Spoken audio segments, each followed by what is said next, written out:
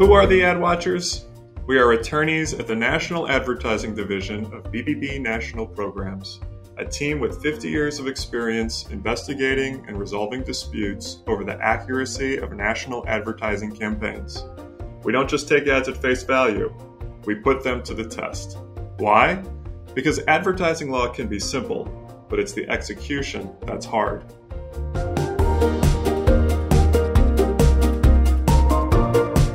Hello, listeners. Welcome to episode 3 of season 3 of Ad Watchers, the podcast where your dedicated hosts, Dan and Annie, take you on a tour of various advertising law issues, pointing out pitfalls and snares along the way, and guiding you to the land of truthful and accurate advertising. Annie, I found myself in a bit of a quandary last week. So what was it, Dan? Well, I went into my local CVS to purchase 2 Mother's Day cards, one for my mom and one for my wife as the mother of our 9-year-old daughter. Now, Annie, many of these cards claimed that the recipient of the card was the number one mom. So, Annie, what was I to do? If only one of the 2 cards I bought was addressed to the number one mom, would I be saying that either my mom or my wife was a superior mother to the other? But how could I give them both a number one mom card? They can't be both number one, can they?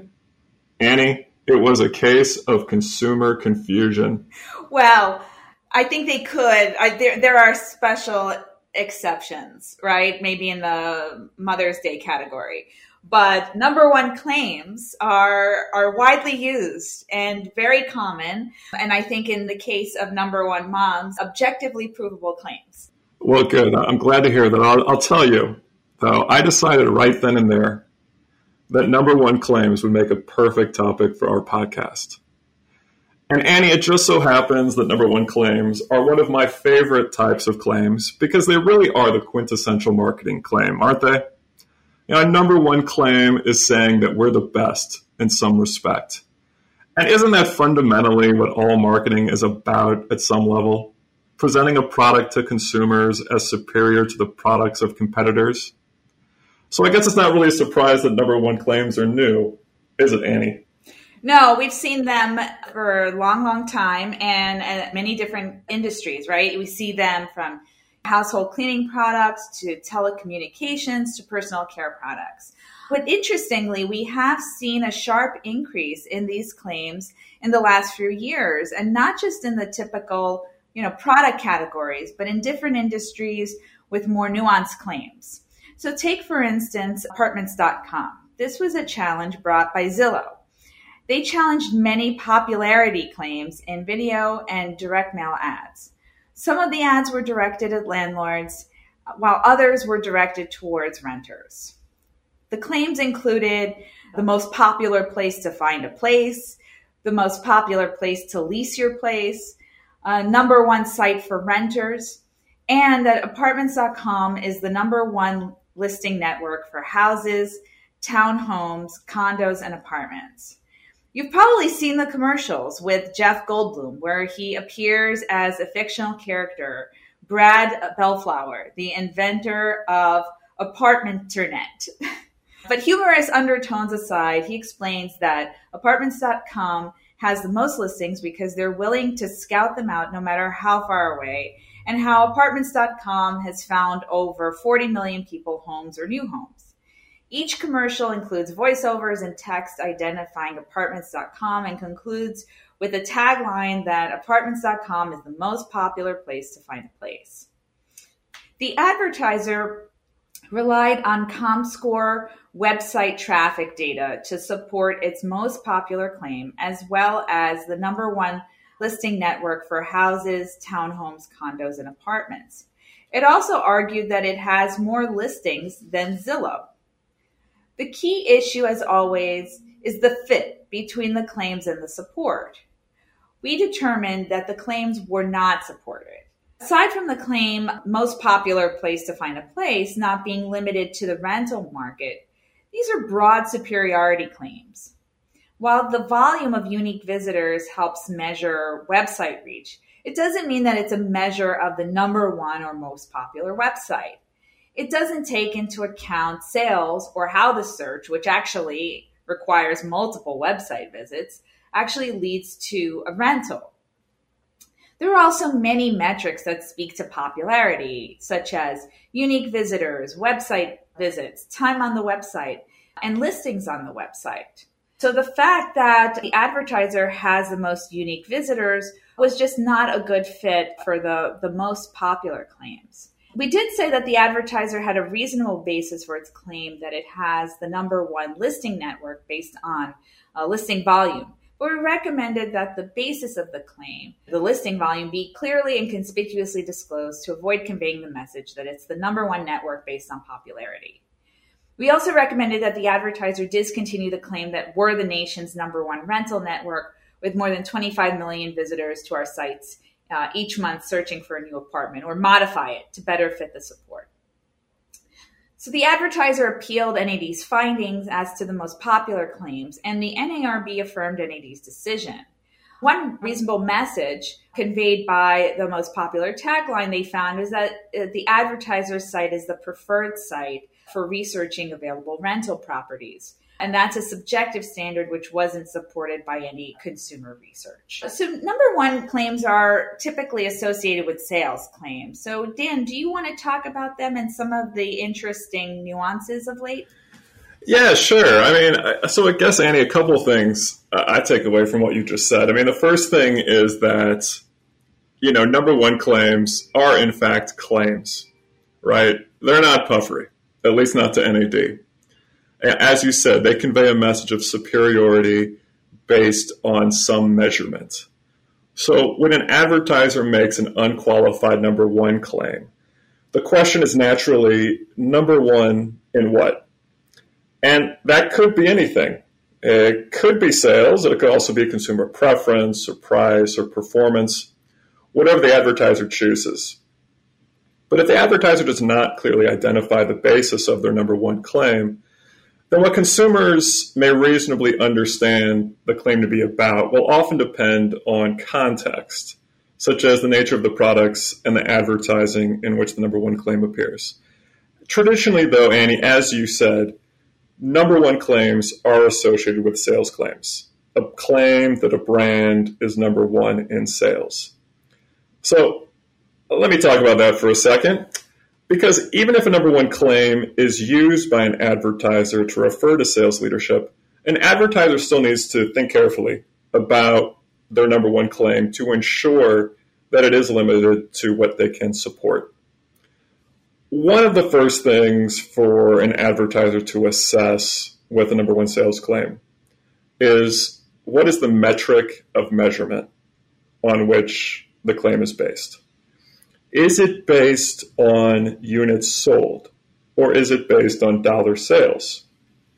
At NAD, we've seen both metrics offered as support for number one claims, and even in the same product category.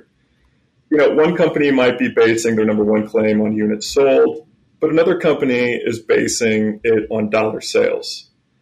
This can be confusing for consumers, since you could see two companies selling the same type of product and each making apparently identical number one claims at the same time.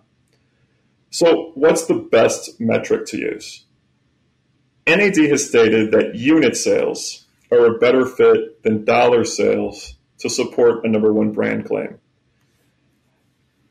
And this is because dollar sales rankings are going to be influenced by product price. For example, imagine an advertiser makes the claim that we're the number one household appliances brand. A lot of products fall into the category of household appliances. Household appliances could refer to toasters and coffee makers and refrigerators and washing machines. But you'd probably need to sell a lot of toasters to equal the dollar sales of one refrigerator.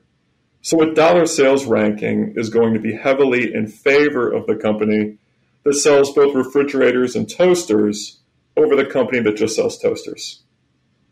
So unit sales are regarded as a better metric for measuring sales leadership. This illustration of the different products that can fall within a broad product category also brings us to the second key consideration that advertisers face when making a number one sales claim, which is You have to be sure to clearly define the product category that is the basis of your claim. What are the products that an advertiser is referring to with their number one claim? This question is important, especially if an advertiser has a wide range of products in its brand portfolio, because consumers may understand an unqualified number one claim to mean that the advertiser is the sales leader with respect to all products under a brand. Is that a message that the advertiser can support? So to avoid this ambiguity, it's important that advertisers clearly identify the products that are the basis of their number one claim. If you're saying that you're the number one brand for a product category, your definition of that product category must align with all reasonable consumer understanding of what that product category includes. For example, let's go back to the claim of number one household appliances brand. Say you only sell large appliances like dishwashers, refrigerators, and ovens. So you intend household appliances in your number one claim to refer to only large kitchen appliances. But consumers are likely to define the household appliances category more broadly. Consumers could reasonably think that vacuum cleaners and blenders, for example, are within your household appliances category. So is your number one claim true if those products are included in your measurement of household appliances sales? Isn't, then the number one claim is going to be misleading. Consumers can also understand a number one claim as referring to a narrower range of products than what the advertiser may intend. NAD had a case challenging the claim number one carpet cleaning brand. The advertiser calculated its sales leadership among carpet cleaning products based on inclusion of products ranging from handheld spray bottle cleaner to vacuum cleaners. But in the marketplace, vacuum cleaners are treated as distinct from the products that typically make up carpet cleaners, which consumers generally understand as foams and sprays. So consumers wouldn't expect vacuum cleaners to be part of the carpet cleaning category on which the advertiser's number one claim was based. And since the advertiser's claim was not supported with respect to this more narrow category of cleaners, NAD recommended that it be discontinued. So an advertiser needs to make sure that it clearly defines the products that are the subject of its number one sales claim. Finally, if an advertiser's number one claim is based on sales, the advertiser has to be vigilant to avoid conveying that their product is number one based on something else. Number one claims, as I mentioned, can be based on other factors like price or performance. What consumers may understand the basis of a number one claim to be is always fact-specific and influenced by context. Not just the context of the advertising in which the claim appears, but also the marketplace context for the product. Some products aren't sold by units, and instead use number one type claims most often with respect to performance. For those products, consumers may not naturally understand a number one claim as referring to sales.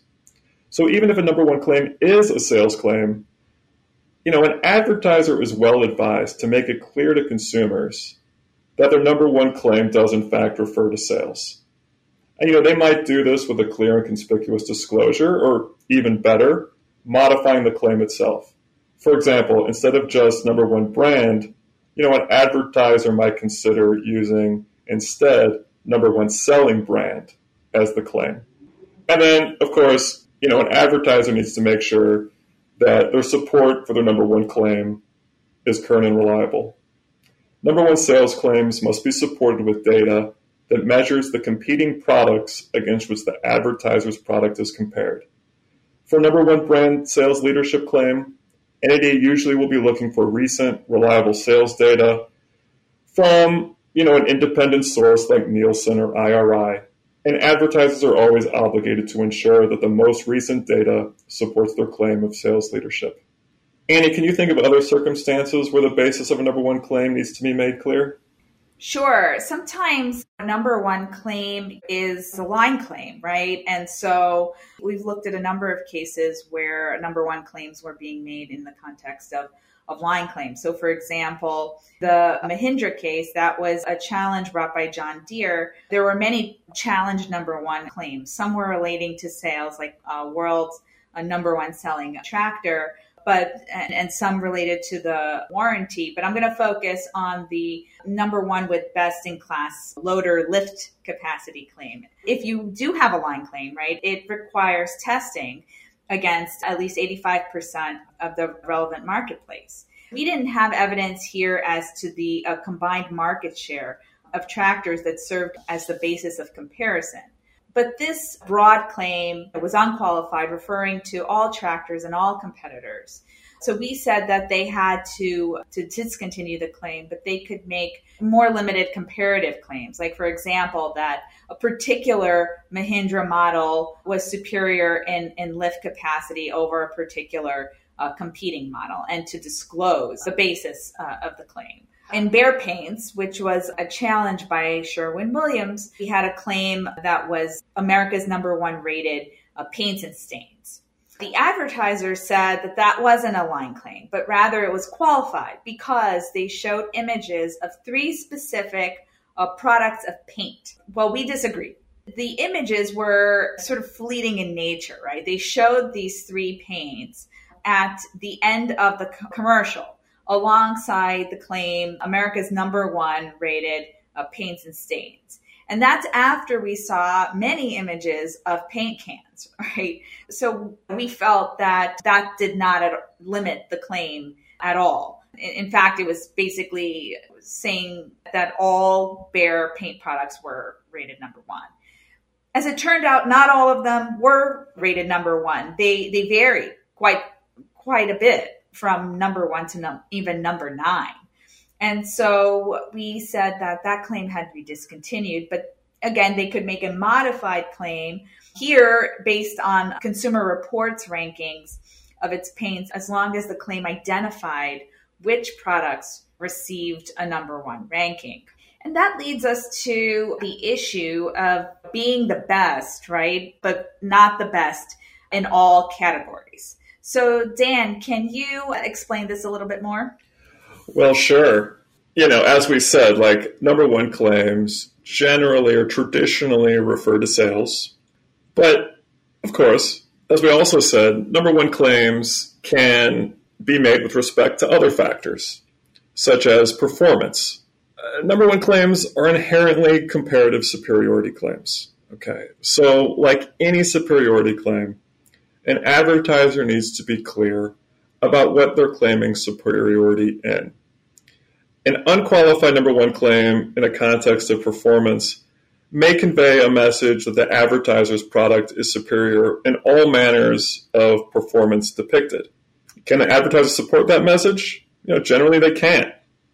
So a number one claim really needs to be narrowly tailored to convey only messages of superiority for which the advertiser has support.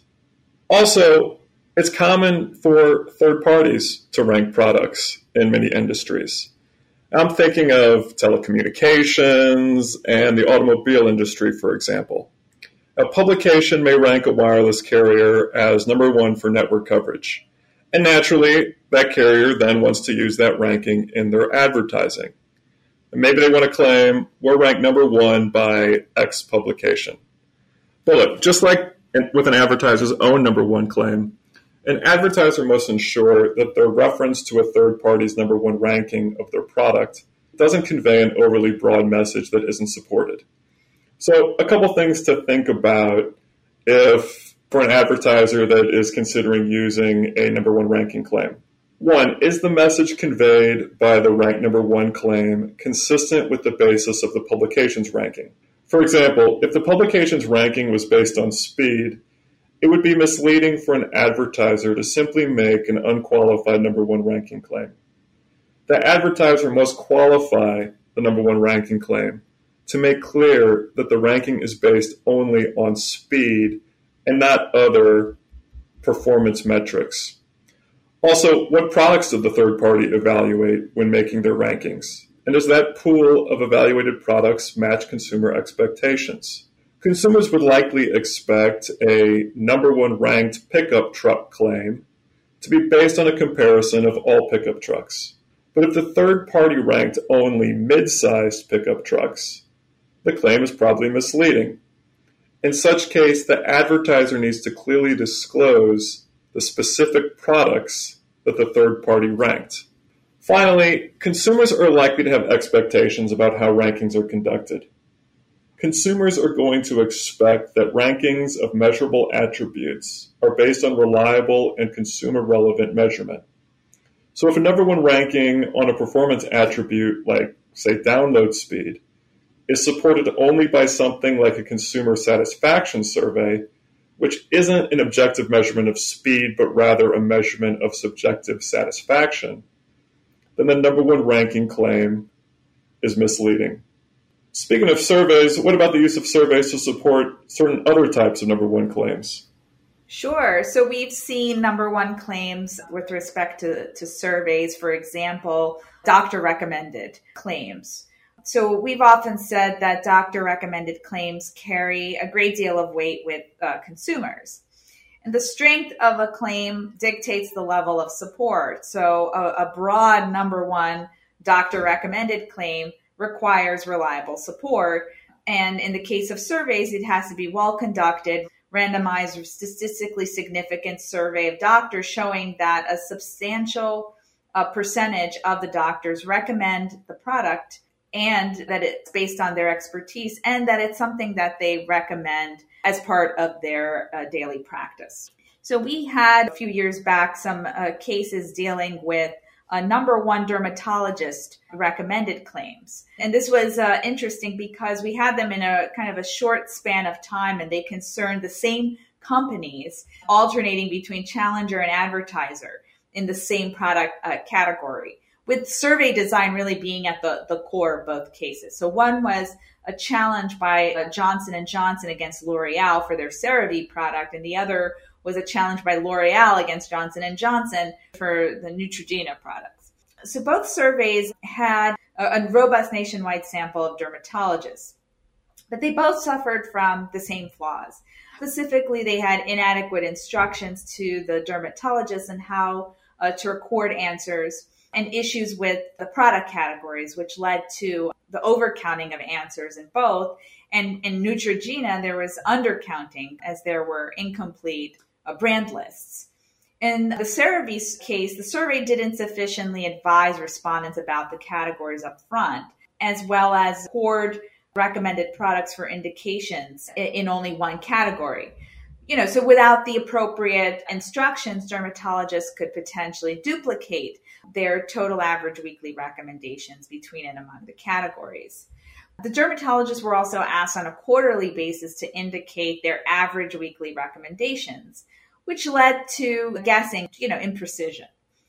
And although the categories themselves were not problematic, there were lots of them. So for instance, like 48 categories, which could potentially affect the care and attention that's given, right, to each section. In the Neutrogena survey, in addition to these flaws, it only addressed the claim number one dermatologist recommended skincare brand. There were other claims, such as number one dermatologist recommended, and in context, they conveyed a broader message than the number one dermatologist recommended skincare brand. Interestingly, in the CeraVe case, this case was reopened, and we accepted the reopening. And the evidence that they provided, we ultimately found supported the number one dermatologist recommended skincare brand claim. They basically addressed many of the flaws that we found in the underlying case. And these cases really underscore the importance of reliable survey data to make impactful claims. Another issue that we look at is taste claims, right? So we've looked at number one claims in that context. And I had to just bring up this case because it was my very first case as an NID attorney. It's the Fiber One case. This was a challenge brought by Kellogg against General Mills.